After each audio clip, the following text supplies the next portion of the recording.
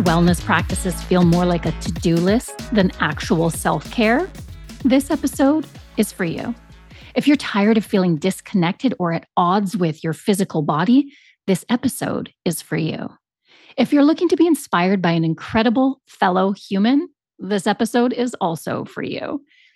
Hey friends, welcome back to another juicy episode of the All Sorts podcast. I'm your host, Desiree Nielsen, registered dietitian, author of Good for Your Gut, and resident food nerd around here at the pod. And I cannot wait for you to experience today's conversation with Melissa Nkomo, entrepreneur, movement and mindfulness leader, and creator of The Well by Kunye, because she is someone with so much wisdom to share that you cannot help but be transfixed with everything she has to say. We talk a lot in this episode about how so much of what we embark upon in the quest for wellness isn't necessarily serving us, and how all too often we transfer ownership and validation of our physical, spiritual, and mental well-being to strangers on the internet. I asked Melissa to have this conversation with me because I've been so inspired by her slow wellness approach, one that reclaims and reprioritizes our own inner knowing in our self-care in a way that is generative, inclusive, and nourishing. Because isn't that the whole point? We also talk about Melissa's path from business school to skincare guru to movement and mindfulness practitioner, as well as her journey towards embracing everything that life throws at her with equanimity and finding success as she released expectations in her business. I just know that you're going to fall in love with Melissa as much as I have. And I want to take a minute to welcome back my friends at Botanica Health as episode sponsors because their Perfect Protein Elevated is my favorite protein ever. I've been using the Brain Booster protein, which contains lion's mane and rhodiola, my ride or dies, for years now to help me shift out of mom brain and into work mode. Botanica Health uses digestion-friendly, organic whole food ingredients like brown rice, quinoa, and coconut, and full servings of active ingredients. There are 3 new varieties to choose from: Immune Supporter, Sleep Better, and I'm in love with the new Energy Booster, which contains 500 milligrams of Panax ginseng and cordyceps mushrooms in addition to B vitamins. Curious? Learn more at www.botanicahealth.com. Thank you for showing our sponsors some love because they make this podcast possible. Now, let's dive into my conversation with Melissa Nkomo.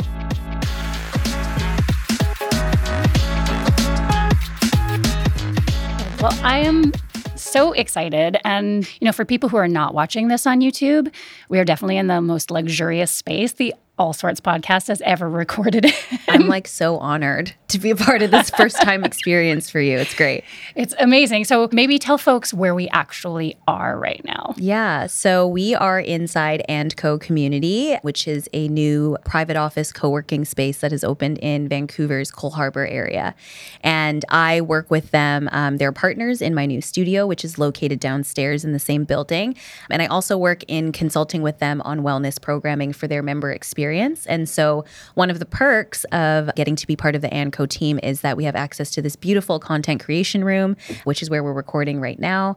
And they're just so great at supporting community and being able to offer spaces like this so that we can create magic, really. It's just such an honor to be partnered with them. It feels like magic, like everything. And it's funny because we first connected 5 years ago I through was trying to think Emma, about this. Yeah, a mutual friend. Oh my gosh. I was thinking about this morning. I'm like, wow, it's actually been a long time. It has been a long time. Yeah. And, when we first connected then, it was through your skincare, the part of the Kunye brand that was the skincare. And how has your concept of this incredible business that you've built evolved over time?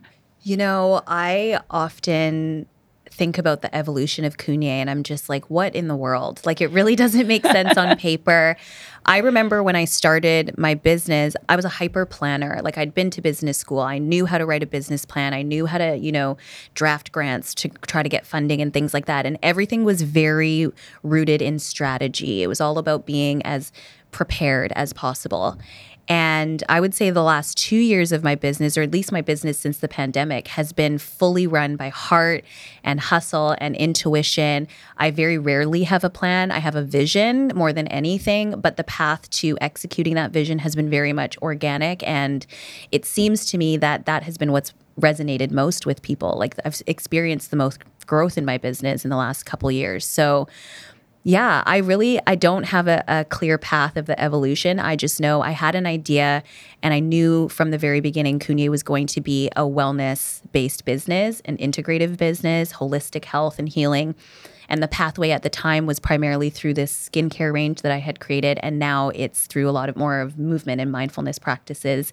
And the skincare is still part of it. But yeah, it's definitely evolved. But if I really think of the seed that I planted when I started Kunye, it's evolved into exactly what it was meant to be, which is amazing. That is so amazing. And I feel like as we get older, because I was similar when I was younger, it's like, here's exactly what I'm going to do. Like, here's the very specific goal. Here's exactly what I'm going to do to get to that goal. And then there's so much anxiety that builds up when it doesn't look exactly the same. And this idea of being like, no, here's like the eventual thing. Like, here's the big thing. Here's how it needs to feel. Here's how I think it's going to look. Because it's like the universe it's going to get you there. But it's like, it's not necessarily going to look like how you thought it was going to look. Absolutely. And I think like, if you follow any spiritual teaching or teachers, or even if you just believe in manifestation or law of attraction or any of these things, all of it comes down to surrender. Like, yes, you can have a plan, but there ultimately is a plan greater than you. And I think the pandemic is like the ultimate manifestation for a lot of people of what that means. Like, we are confined to our conditions and our experiences, and you have to just sort of be along for the ride, and you have to make the best within those conditions. And to me, that's where mindfulness plays a huge role. It's like, I can't necessarily change my surroundings. I can't change the conditions of the world, but I can change how I feel. I can change how I show up. I can change my contribution to those things.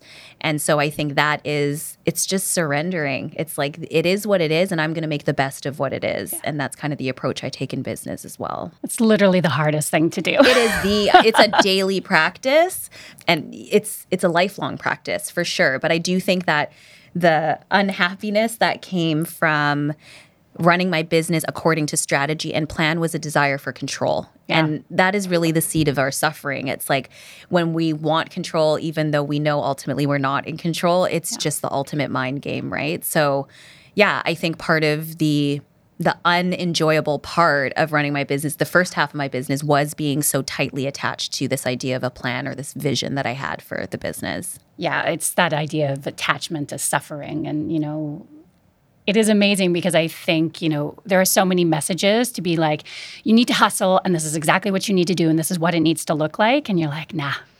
Like, as soon as you actually do let that go, you're like, oh, this feels a little bit better. This feels a little bit more comfortable. Things seem to be flowing a little bit better. Well, and the assumption that it's one size fits all. Yeah. Like, okay, so you built your 7-figure business online doing X, Y, Z, but that's not going to work for everybody, because everybody's condition for how they live their life, what they're doing, what they're creating is unique. And so each path has to be unique.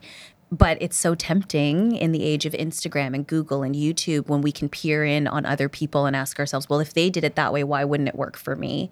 But we forget the context. We forget the conditions, the resources. There are so many factors that make their experience entirely unique from our experience that we almost eliminate because we're hyper-focused on what we see and curated information that they're putting out there, right? But we're so hyper-focused on what we see that we think, well, that must be it. That must be the secret sauce.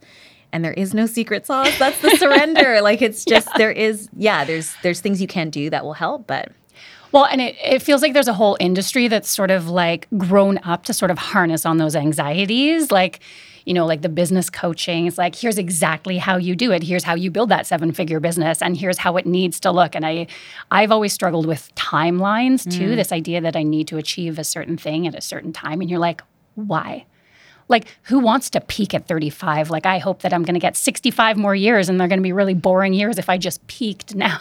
Absolutely. Like, I hope the happiest day of my life isn't when I was 28 or, I completely agree. And I think that's the part where you just surrender to the process and embrace everything that happens along the journey, good, bad, this, that, in meditation, we call it like equanimity. Can you just not get too high with the highs and too low with the lows, but just be like, I don't want to say even keel because life ebbs and flows, but can you just embrace life for what it is, as it is in the moment, ride the good waves, do what you need to take care of yourself during the bad waves, and know that it's all good. Yeah. It's all good, really, ultimately. Yeah, and it's all part of the journey. I saw this, and it went very super viral, but Rainn Wilson talking on the Rich Roll podcast, and how they were talking about the pressure that people in their 20s put themselves under now. And it is like the world is more intense.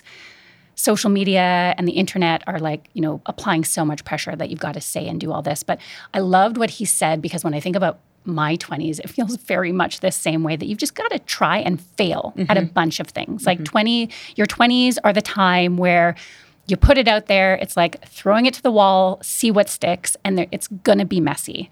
It has to be messy. Like, that is actually part of the process. Absolutely. I don't want to say I wasted my 20s, but I definitely did play it safe. And part of that was tethering myself to this idea of a plan of what I thought my life was supposed to look like, how it was going to go, all of these things. So I would, if I could do it all over again, I would for sure, ideally, I'm saying I would for sure be more fearless. I would probably still have fear, but I would do it anyway. And that's the kicker, is we're so tied to the idea that it feels not safe to veer from that. And that's where I think a lot of people get stuck. It's like, I want to start my own business, but I have bills to pay. I can't just quit my job. I can't just do this. And, and it's true. It's all true. But can you also zoom out a little bit and say, okay, I have to work. I have to pay my bills, but maybe I can start a little side hustle. Maybe I don't need to get rich off the side hustle. Maybe that can just be purely passion and enjoyment and pleasure. And I happen to make money from it. Because I think approaching it from that aspect is actually how you end up hitting the jackpot. And then it turns into your full-time hustle, because you're just like, wow, this was fun. Like, am I having fun is something I ask myself on a daily basis. And a lot of the decisions that I've made for my business in the last year is like, is this going to help me grow? Can I learn from this? And is it going to be fun? Am I going to actually enjoy this, the people, the experience, the actual job that I have to be doing in that role? Because if it's not fun, life is way too short to be miserable, especially if you're spending most of your time at work. Yeah. I just think, speaking of not living a fulfilling life, like, I don't want to go to work and be miserable personally. And I also trust myself. I'll figure it out. I would rather leave a job and be like, oh my gosh, I have bills to pay. What am I going to do? And trust that I can be creative and resourceful and resilient than be tied to that job because I'm too scared to flex those muscles. And to make a mistake, right? I think definitely the first part of my life, I equated making a mistake with failing. And I even sometimes see it in my kids. And it's like, no, part of a successful life. And I relish now telling my kids, so you think, is mommy successful or not successful? And they're like, oh, well, mommy's really successful. Look at all the things. It's like, let me tell you a whole bunch of giant mistakes that felt like shit. Yeah. Let me tell you how I got here. Exactly. Let me tell you all the times I failed, I was rejected, and that was part of it. And I think particularly with the internet, people don't see that. They just see the gloss. They don't see all of the times that utterly you just sucked. I was like, I have to own this. I sucked. Today sucked. This was a whole mess. I made a big mistake. But then you move forward. It's also how we apply meaning to the word failure. Because we could put this in the context of anything, relationships, business, family life, like everything, right? And I have failed in so many chapters and channels and avenues of my life. But to your point, fear is not a word that scares me. It's not a word that is taboo to me. It's not a word that I'm ashamed of. But I think I have a love-hate relationship when people say, language has power. Absolutely it does. But it also has only as much power as we apply to the language that we're using. And I see it all the time in the wellness space, right? Like, we know the culture around dieting or any of these things, but diet in and of itself is just a way of eating. Yeah. Right? But we attach these ideas and values and systems around these words, but they only are as powerful as we give them power. So if you want to eliminate the stigma around fear. Talk about your fear. You talk about your failures. Talk about where it went wrong. If you want to eliminate diet being associated with, this unhealthy pattern, talk about diet in a nourishing way. Talk about how you use diet to enhance your energy, your vitality. Like, I think we can shift meaning behind language. And I think we often don't feel that way. We feel like it's very inflexible, or that life is black and white. And life is a whole spectrum of gray and color and vibrancy. And yeah, for me, I had to shift my relationship with the word failure. I had to shift my relationship with my fears. And only then did I feel like, oh, I can exhale from here. Yeah. And a lot of the times what I learned in the process of unlearning is just that. I learned this from somebody else. I learned this from someone who was trying to sell me something, someone who had their own negative relationship with this word. But if I just adapt it for myself, it's actually very harmless, or it's not as impactful as I originally thought. So I think that's a big thing. Like, you have to evaluate your own relationship with the things that are causing tension or friction in your life before expecting the world to change. And that's what I mean about the condition. You can't necessarily shape your condition, but you can shape how you show up within it, your relationship to the things within your world, your inner world, your outer world, all of those things. And I really do believe it's fully in our control to do that. How you show up is entirely up to you. How you relate to other people, language, your environment is entirely up to you. Yeah, I'm going to make sure that I put in the show notes. One of my favorite podcasts is actually called How to Fail. So it takes big, successful, famous people, and the whole point of the podcast is they describe 3 major failures in their life. And it's so incredible. But I want to unpack that idea of like defining things for yourself a little bit more, particularly because wellness, like the entire concept of wellness, and like I'm an old fogey wellness person where the idea was like, being healthy isn't just the absence of like illness, right? Like we want to feel vibrant and energized. And to me, like still back in this like late 90s definition, like that's what wellness was, but it has very much become a dirty word. And it's totally divorced from its true intention. And now it feels so much like, again, like another sort of like set of prescriptive ways to live. Like you need to eat this way, you need to move this way, you need to do X, you need to not do Y. What I appreciate about the way that you define things and what you put out into the world is you have this concept of slow wellness. Like, you want to tell me a little bit more about like how you define wellness for yourself and what your intention behind those words are? Wellness to me is like diet. It's a way of learning how to feel good in your body, in your life. But it's a marketing term, let's be honest. I was at a panel for a conversation, and I was speaking on a panel, and a gentleman came up and asked a question about, I'm running this type of business and we're trying to call it like something wellness. And I was like, well, to be honest, it doesn't sound like a wellness company to me. And he's like, yes, but we tested all these other things and that just tested the best. And I was like, oh, okay. So right there, it's like, it's not even about, to your point, like what is the essence? What is the meaning of this word? So I now also attribute it as like a common language that people can understand as an entry point. But slow wellness, or even just slow well-being, which I've been kind of using more so as a term, is really about intention, embodiment. So not just doing the actions and going through the things and posting it on Instagram, but like really slowing down to notice, is this actually making a difference in my life, in my body? Do I feel better about myself? Do I feel better in my body? So the slow piece is slowing down enough to really register the practices that you're adopting, rather than, it's like supplements. It's like you can be prescribed 10 different supplements and feel better, but how do you know which supplement is actually making you feel better if you don't stop and be like, you know what, let me get intentional about this. I'm going to add a little vitamin C, see how I feel. I'm going to add, and so it's just slowing down versus like, let me just take 10 pills and hope it works kind of thing, which I think is a lot of the approach.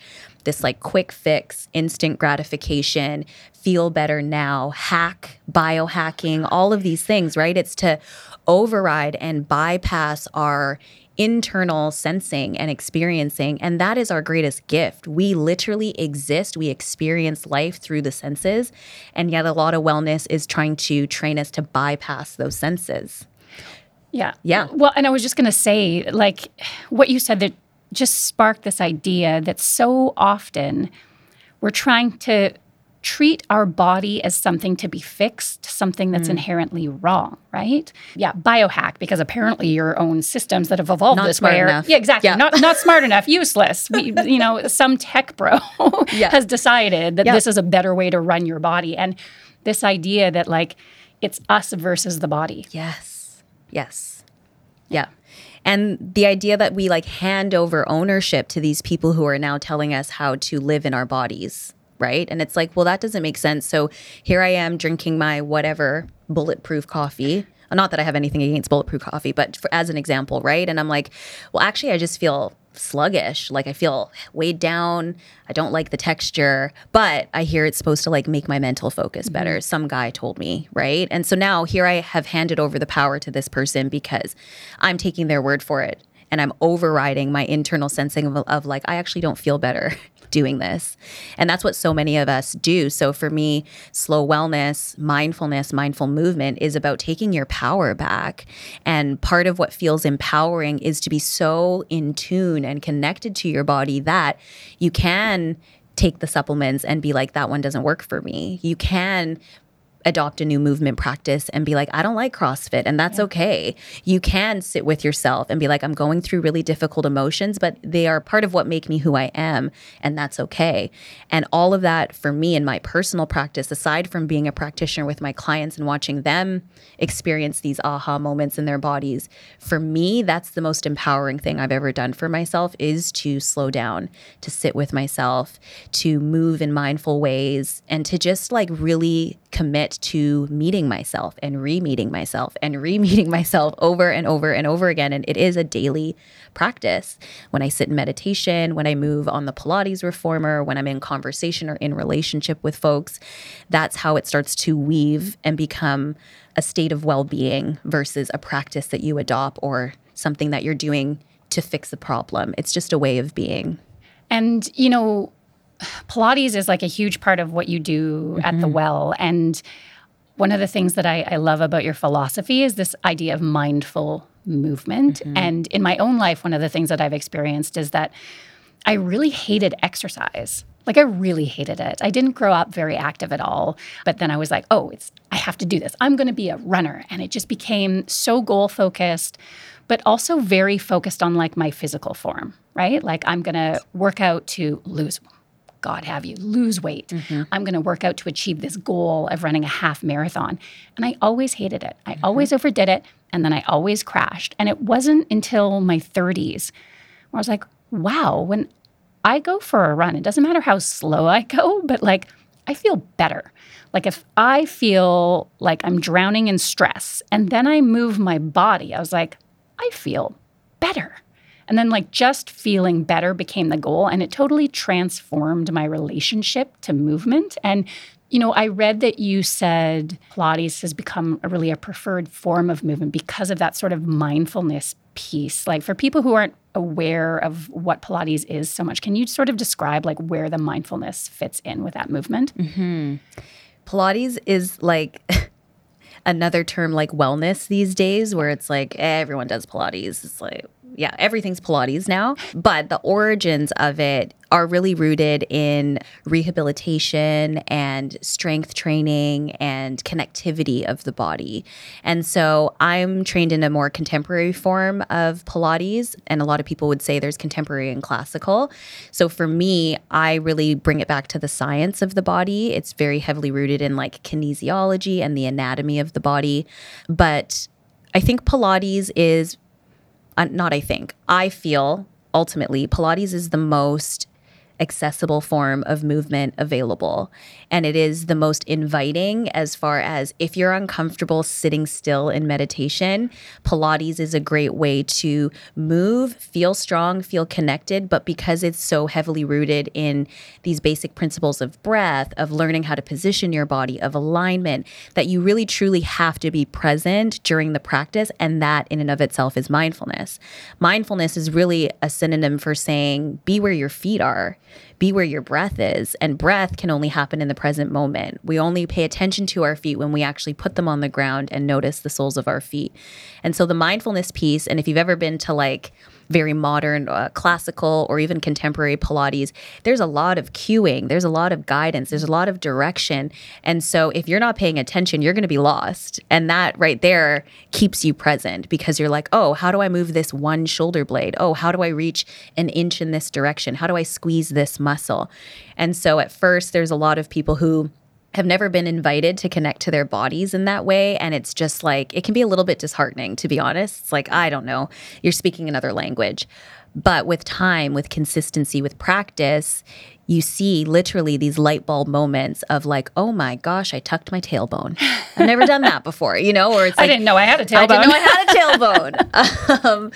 So that it's so rewarding. So I think Pilates and mindfulness are inherent because you link each movement with a breath. Again, breath is the essence of not only mindful movement, but of mindfulness in general. And it's an anchor for your awareness. And it really does invite you to dive out of your head, get into your body, be present with what you're feeling, what you're experiencing in the moment. And the postures are the pathway to get there. I think that it's such a beautiful invitation to start thinking of movement as mindfulness. And I think particularly, even when I think about yoga, right? When I was taught in a very traditional sense, yoga was simply the physical preparation for meditation. Like people are like, yoga's the thing. But traditionally, yoga was just to get the body in line. 100%. So you could sit.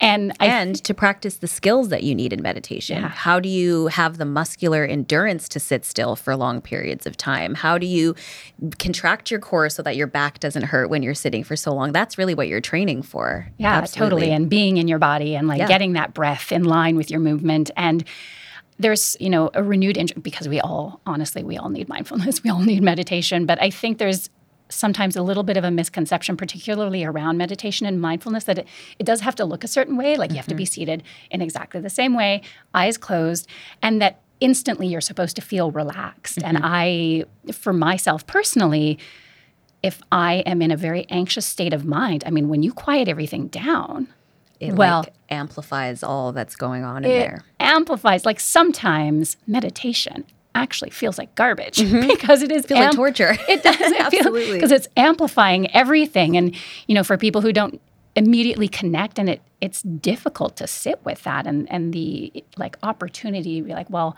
how would I create that in my movement? Like, how would I start there? Like by connecting the mind and the body. And that I think is a lot more accessible for so many people to make that connection as opposed to be like, I'm just going to sit there and I'm going to try to relax. Yeah. So we have a class at the Well called Rise, which you tried, the rebounding class. And like conventionally on paper, you'd be like, there's no way this is a mindful practice. Like this is just bouncing around. It's a good cardio workout, but like there's nothing spiritual about this, if you want to call it spirituality or mindful about this. But we were chatting after the session about how, you know, as you're bouncing, first of all, you're bouncing in a very controlled, embodied manner. You're bouncing very intentionally. That's mindfulness. You have to catch your breath. You have to notice when you need breaks. Take water when you need. That's mindfulness. We get into like choreography and you're bouncing to the beat. If your mind wanders, you're going to either lose the choreography or you're not going to be on beat with everybody else. So you have to be present. That's mindfulness. And so I often talk about if we peel back our expectations of what it should look like, we will be delightfully surprised at how you're already doing it and that there are many, many ways to practice mindfulness that don't even involve sitting and meditating. And I get caught up in the expectation too. Like I remember talking to my therapist one time and I'm like, oh, well, you know, I feel pretty good, but I must be off because I haven't sat on my mat. Like I'm not meditating. And then we get deeper into the therapy session and she's like, well, it sounds like you're just being mindful in your life. And isn't that the point? Isn't the point that it eventually translates so that you don't have to adhere to a practice and yet you're still present with all that is. You're still catching your breath. You're still slowing down when you need to. You're still honoring the thoughts, feelings, sensations that come up. And I was like, that was the first time that I even noticed, wow, now I get why I've been practicing for so long. It's so that I could live a mindful life, not so that I can say I meditate every morning for 20 minutes. Yeah. And the power inherent in bringing it back inside, because I see that like on the nutrition side so much, this idea of like, okay, so healthy eating or like eating for wellness looks a certain way. Like I'm going to buy this like $150 like supplement and I'm like never going to eat gluten because gluten toxic. And for me to be like, but did you eat a vegetable today? And be like, no. Have you had enough water? Have you had enough water? Did you cook a meal? Did you take the 10 minutes to cook a meal as opposed to like rushing through a takeout line 3 times a day? And we immediately, it comes back to what you said is like, giving the power to someone else to determine what our well body looks like or feels like or acts like. And we miss the forest for the trees entirely. And I don't think a lot of us are consciously or intentionally doing it. And No, that to of course. me is the first part, to ask ourselves, why? Why am I doing this?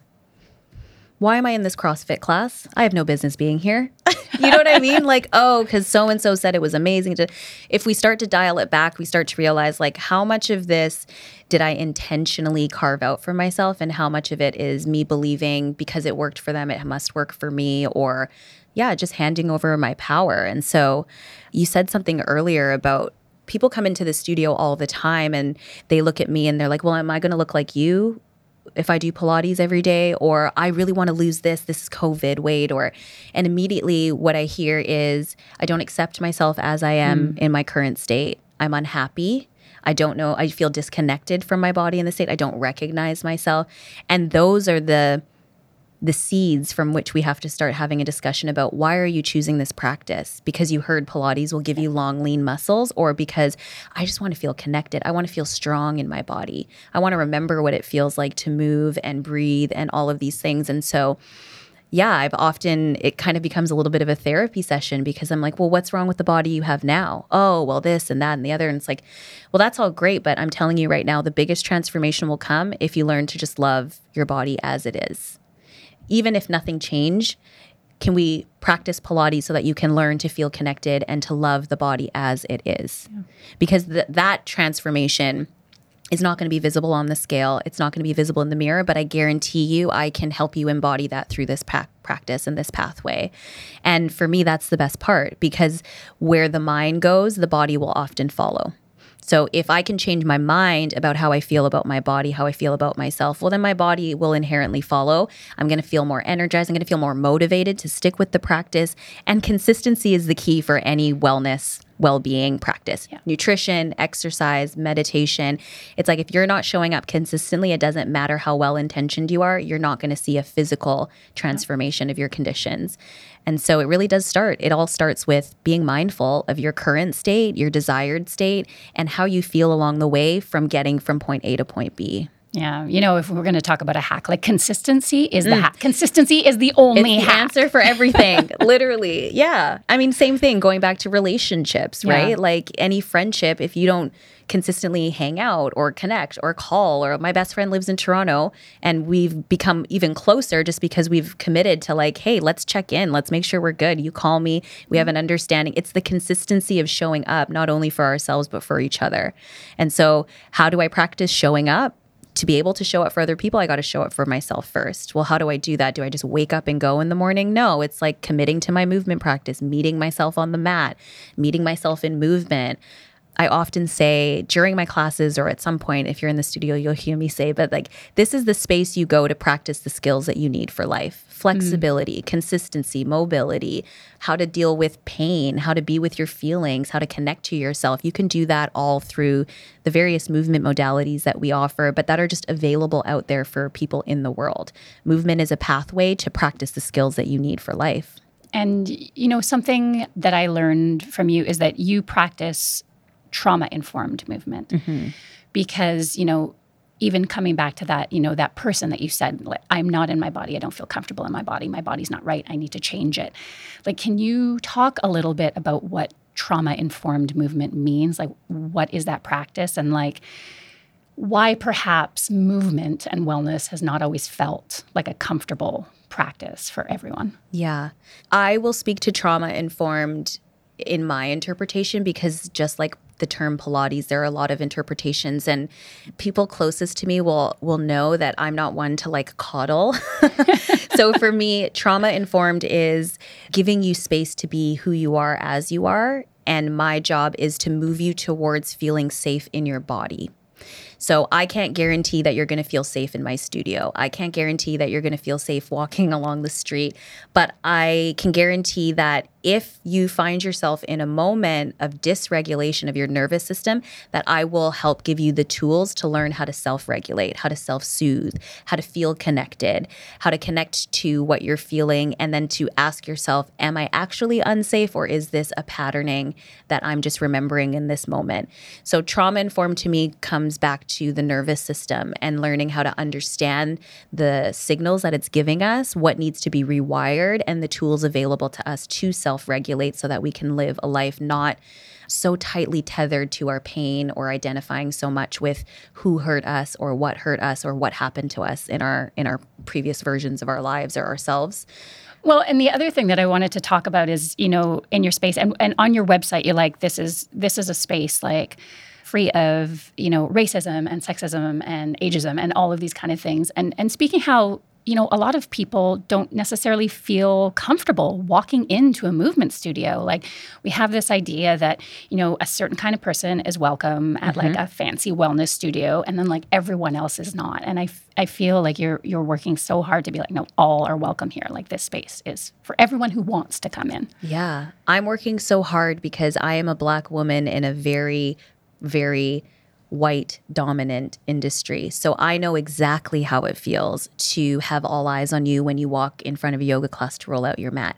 Even more so, the look of shock when they figure out you're the teacher, that feeling is uncomfortable. Or this like, I've had people come up to me and be like, well, I wasn't sure what to expect, but that was pretty good. As though like, well, why would it be any different than any other teacher that was coming in here, And so I think I am working so hard to communicate movement and mindfulness in an accessible way, because it transformed my life. And at our opening party, I commented about, I just had to learn how to feel good in my body, and movement was the way to do that, because there are often moments where I am the only Black woman in the room, and the discomfort I remember feeling and the lack of self-regulation. And it was like telling my nervous system over and over and over again, you're not safe. You're not safe. You're not safe. Everyone's looking at you. Hide, hide, hide, hide, hide. So I did. I contracted. I shrunk. I'm wearing all black now, but like I would dress in all black. I didn't want to draw any unnecessary attention because inherently in my body, it felt unsafe. So I had to learn how to feel safe in my body. So cultivating a community that feels diverse is not only a representation of who I am, but my own experiences, what I believe in. I also just think the more diverse a community, the more interesting, the more we learn from each other, the more connection we have to the world around us, because the world around us is diverse. And like, even though your network might not be, or your friend group might not be, if you travel 10 kilometers outside your everyday route, you're going to encounter people who are different from you.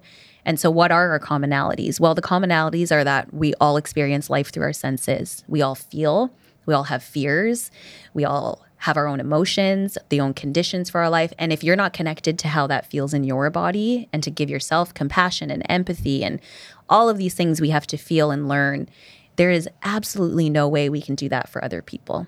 So this is self-care in terms of taking care of yourself, connecting to yourself, healing yourself, but it ultimately is community care. And to me, that is my purpose here in this journey, is how do I be a light to not only heal myself so that I'm authentic in the work that I do, but to create spaces like The Well and brands like Kunye that are intentionally doing what we can to say all are welcome here, and not have it be performative, but to say not only are you welcome here, but we want you to feel embodied in that.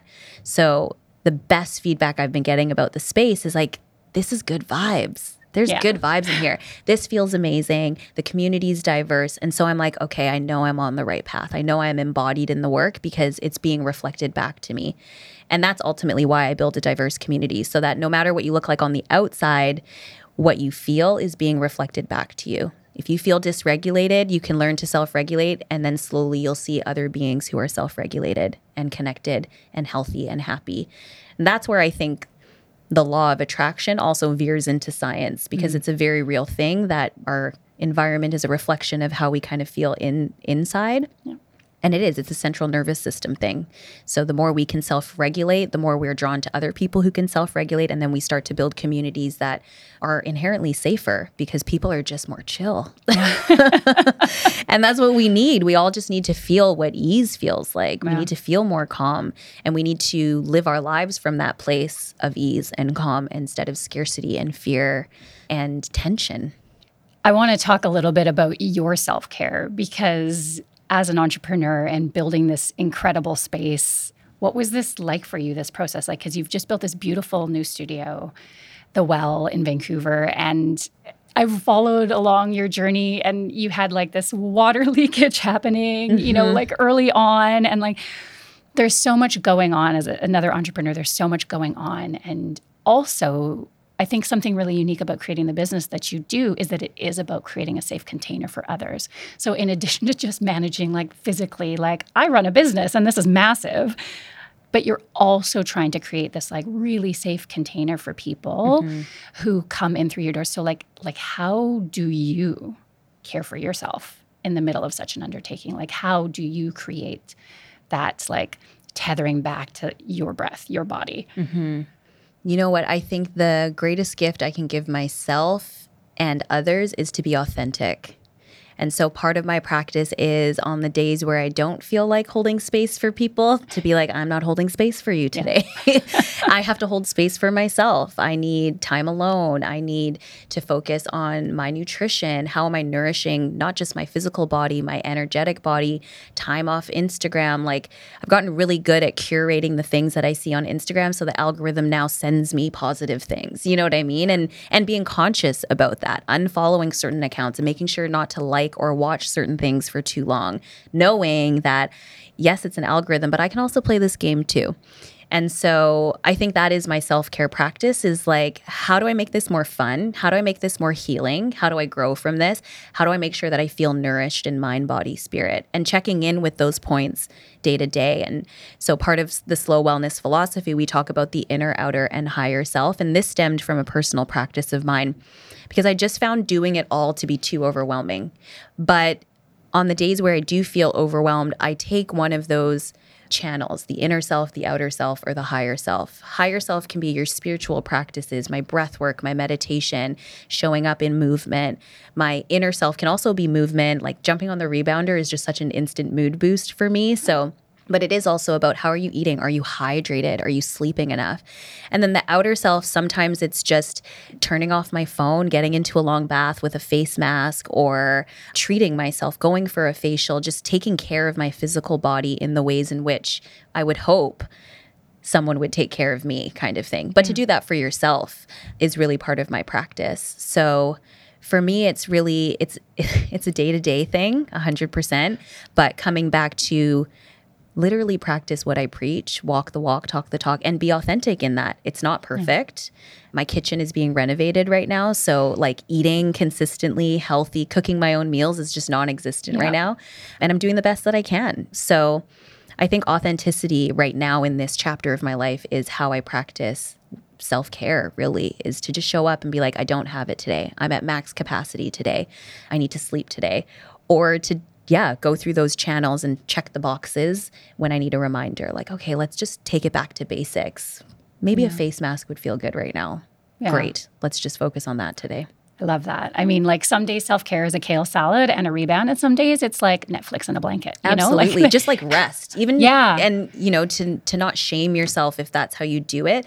But I used to think like, oh, wow, what a waste of brain matter to just sit. But like, it's also a nap for the brain to not have to think, to not have to, especially, you know, running a business, like there's always things to be done, always things to think about.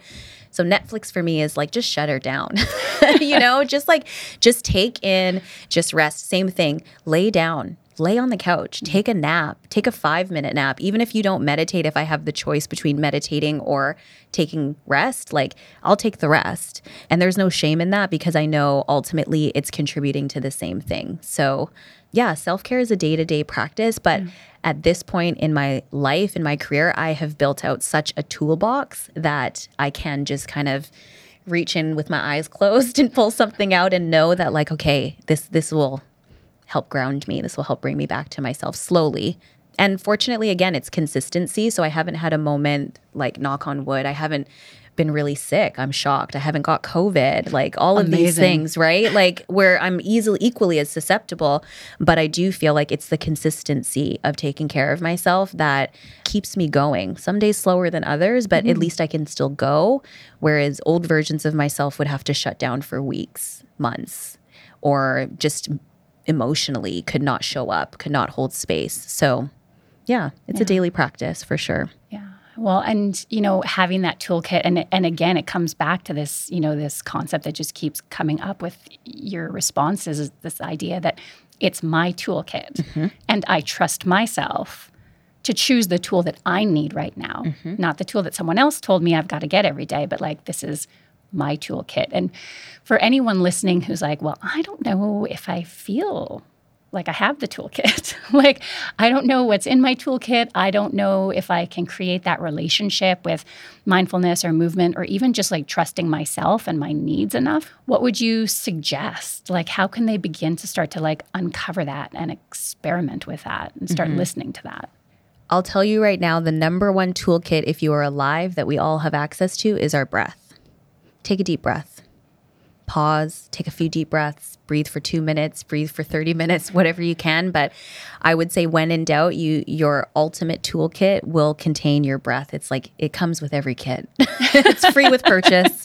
It's not an add-on. It's not an add-on. You don't have to pay extra. So yeah, I would say start there. Start with breath. I would also say like pay attention, because so much of our pain and suffering, whether it's physical, emotional, or otherwise, is unconscious. We don't even know we're suffering until it's too late. We don't even know something's going on in our bodies. So breath and awareness are in everybody's toolkit. But often, again, we override, right? I don't have time to stop and take it. Oh, that's not going to work for me. One deep breath isn't going to work for me, but it can. I don't have time to, slow down. I can't rest. I got too much work to do. And it's like, well, you're overriding what your body's asking for. So that's a choice too. But know that every choice comes with consequences. So yeah, so I'd say in everyone's toolkit, breath, awareness, rest. Another thing we love to hack, right? I don't need sleep. I'll just drink coffee. I've tried that too. Doesn't work for me personally. But yeah, breath, awareness, rest, connection, first and foremost to yourself.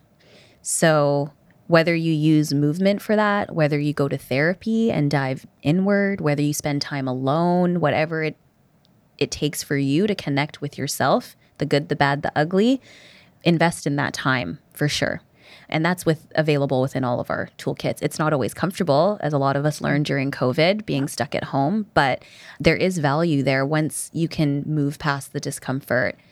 And then aside from that, another historically problematic aspect of wellness is the lack of financial accessibility for a lot of folks. So to know that there are a lot of things like the breath, the awareness, connection that are free. And so set yourself free from the pressure that you have to buy something, subscribe to something, you have to be a part of a coaching program or plan. Like, you can start feeling better today by even just taking inventory of the things that aren't making you feel good and getting rid of them. Like people, activities, things that are draining. And I know a lot of people will be like, well, I hate my job. I can't get rid of my job. I got to pay my bills. But can you shift your experience in that context? Can you request an office transfer? Can you work from home? Start to investigate the things that are not contributing positively to your life, and then zoom out. Zoom out a little bit and ask yourself, if I'm just getting creative, how can I make this 1% better for myself? And again, it's something that you can do that's free, is to just take inventory and make adjustments as you need to. So those are things that I revisit all the time, and they're free. They're accessible for everybody. It just requires the intention to get better, to feel better, and the intention to connect with ourselves, and the intention to empower ourselves through choice, the choices that we make in our life. Yeah, and I love that. And because that is the juice, right? Like we're like, oh, but like just sitting here breathing doesn't look like my fancy exercise outfit, like on a yoga mat. And you're like, yeah, but that's not necessary. Like it's not necessary. Like, how do I post that to Instagram? Yeah. How do I tell everyone I just took a deep breath? How do I post this to Instagram? And it is like, It's a lot of unlearning. Like wherever your idea of wellness came from, I guarantee, or I can almost guarantee, it came from someone trying to sell you something. Yeah. Right? So that in and of itself, it's like, why do you think you need the expensive tights in order to do yoga? Why do you need a yoga mat even? Literally, you can just get a space on the floor. You could do it in bed if you wanted to. So things like that, it's like zoom out for a minute and ask yourself, like, is this really a barrier for me to practice XYZ? Or is this something that I'm kind of putting in my own path, or an expectation that I'm setting for myself that is my own to either build or dismantle? Yeah. And that's again comes to choice. You get a choice in your life. And that is the most empowering part of consciousness, to realize like, wow, I actually have power here because I can choose. I can choose to stay. I can choose to leave. I can choose to add. I can choose to eliminate at the very basic level, right? So just checking in. What's working? What's not? What makes me feel good? What doesn't? And so many of us don't really know the answers to that question, to those questions. Yeah. So I see it in nutrition all the time too. People sort of, not blindly, because I don't want to, I don't want to use that term, but I also don't want to judge the people who do it, because I think many of us do act from this place of insecurity and discomfort. And so they look for the solution. They're like, okay, this person sells me this solution, so I'm just going to boldly go, like head down, boldly go, and be like, yeah, but are you feeling better? And people are like, oh, no, I am not. Like, well, maybe this is not the thing for you. Like maybe there's an alternative path, and maybe you can choose a path. And it's hard to disconnect because you have connected the idea of this person telling you this path is right. And if you veer off, then you're failing, right? Like this idea that like you're failing or you're giving up. And it's like, no, you're simply tuning into the fact that what that person was selling definitely wasn't for you. And if you listen closely enough, like you probably know what is for you. Absolutely. Like, yeah. I also hate this idea that giving up is a bad thing. Same to failure. Yeah. Please give up. Yeah. Surrender, give up, whatever you want to call it. I was actually listening to a meditation driving into the studio today, and it said like, dear universe, have your way with me. I give up. I give up. I give up. I give up. And I was like, that is so beautiful. It's the same for me, like napping or sleeping. When I can't solve a problem, I'm like, I'm going to step away. I'm going to take a nap. I want to stop the course of this energy of like frustration. And it's either slow it down to a halt, which is sleep, pause, still your body completely, or zoom out, look at the problem from a different angle, from a different perspective. And to your point, we like attach ourselves to an expectation or an outcome or the information that we've taken from somebody else.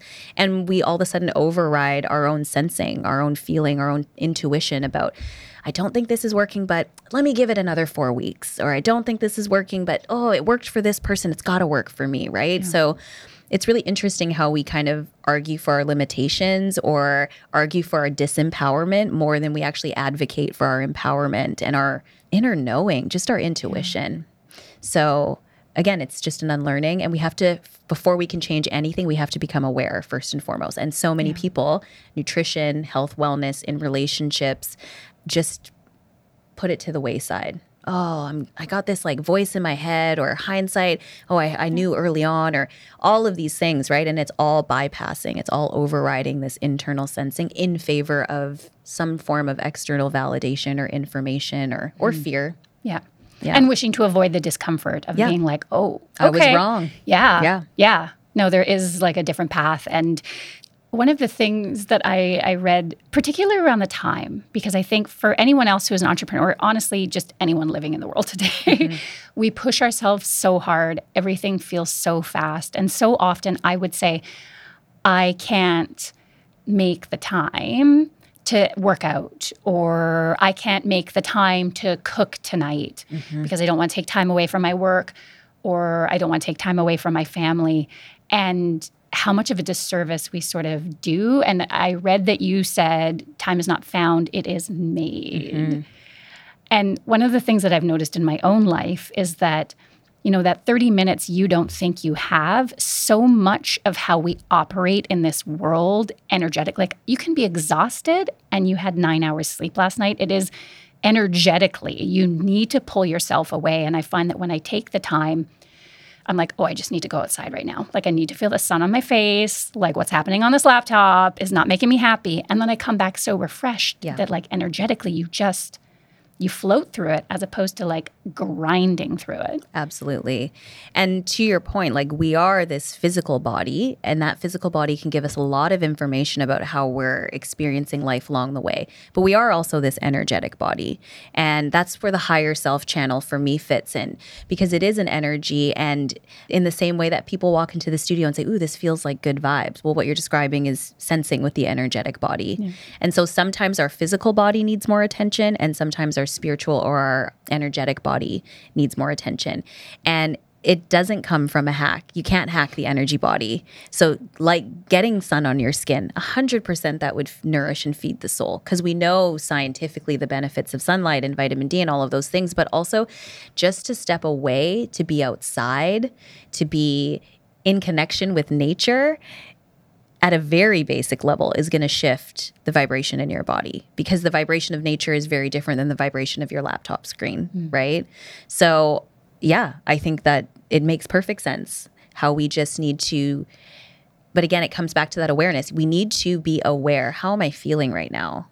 And what is motivating me? How am I moving forward? So for you to be able to say, this is frustrating. I don't like this feeling. Let me do something that feels good. That is that awareness. And for a lot of people, we don't actually have that sensing. This doesn't feel good, but I have no choice. This doesn't feel good, but I got to get it done. Or I won't feel good until I get it done. There's no room for pause. Yeah. And I would say the pause is the whole point. That's why things cause friction. It's like hey, just letting you know, now's a good time to slow down and pause. This isn't feeling great. Now's a good time to connect to how you're feeling and what makes you feel good. What tools can you use to shift yourself? And it might be as simple as going to step outside into some sunlight. Yeah. But you never know unless you step outside into some sunlight. Well, and I feel like that's the quote of like the pause is the point. The pause is the point. Like, yeah. And if we can trust ourselves enough that what our body is saying is correct, not what someone else is telling us our body should feel like, look like, sound like, all of those things. I would say 100% of the time what your body is telling you is correct. Yeah. 100%. I think that is the quote of the podcast. I'm going to steal that actually, because it is yours. True. It is true. Like that is the only way that we experience life. It's how we take in information. It's how we relay information.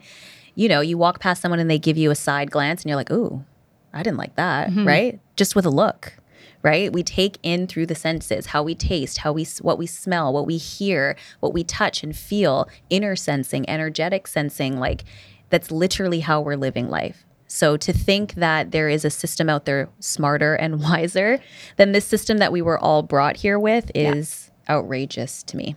Absolutely. It's outrageous. That is the perfect place to transition. I feel like we could talk. I just want to hear you talk for like 3 more hours, quite frankly. But I'd be happy to be honest. We'll shift. We'll do it again. Just me and Hobbs, so it's nice to talk to adults, you know? I know. And for anyone who's not watching this, you might have heard, I feel like you've heard nothing, but there is a beautiful little studio pup named Hobbs sitting on Melissa's lap right now. Yes, my little shadow. And I adore him. He's so sweet and cuddly.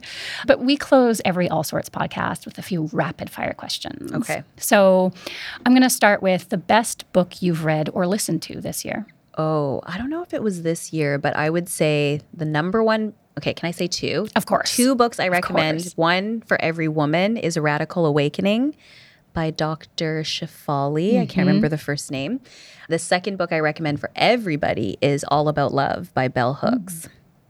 Life-changing. Amazing. We'll put both of those in the show notes. Something everyone thinks is wellness, but really isn't.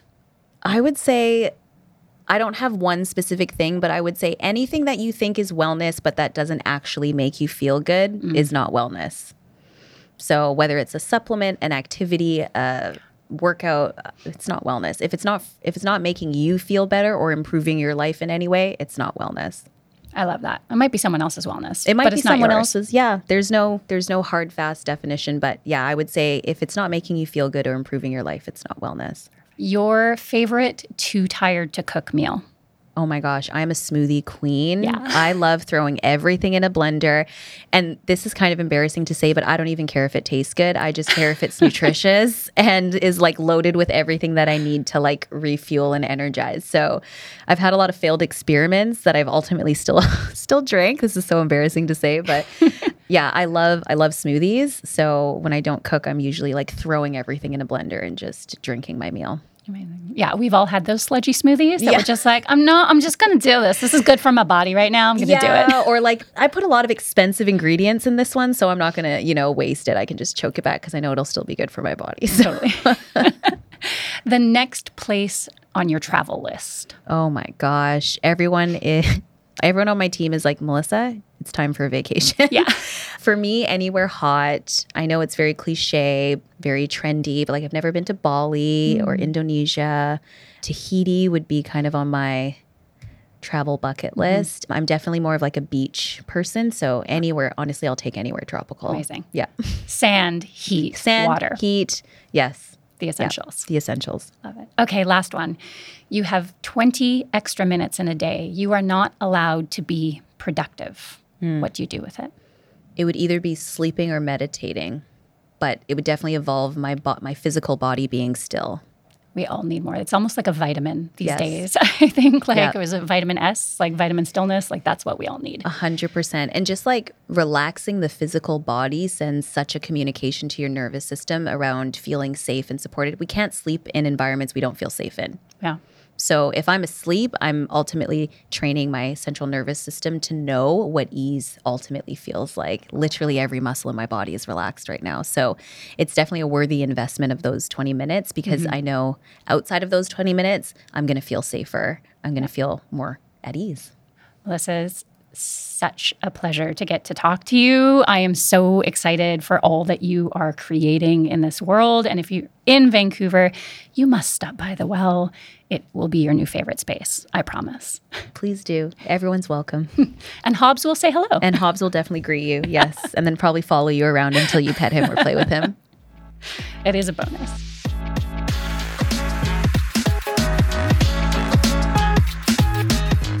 I'll be honest.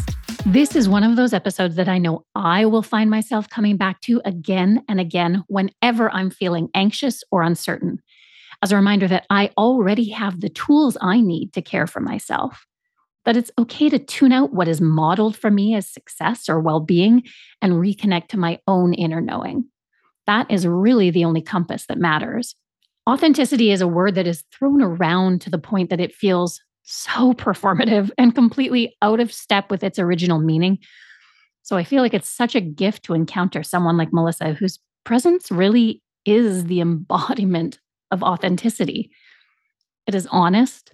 It embraces self in all of its nuances and imperfections. And I hope that this conversation resonates with you the same way it did with me. If you feel so inclined, let me know what you thought over on our Instagram at @theallsortspod.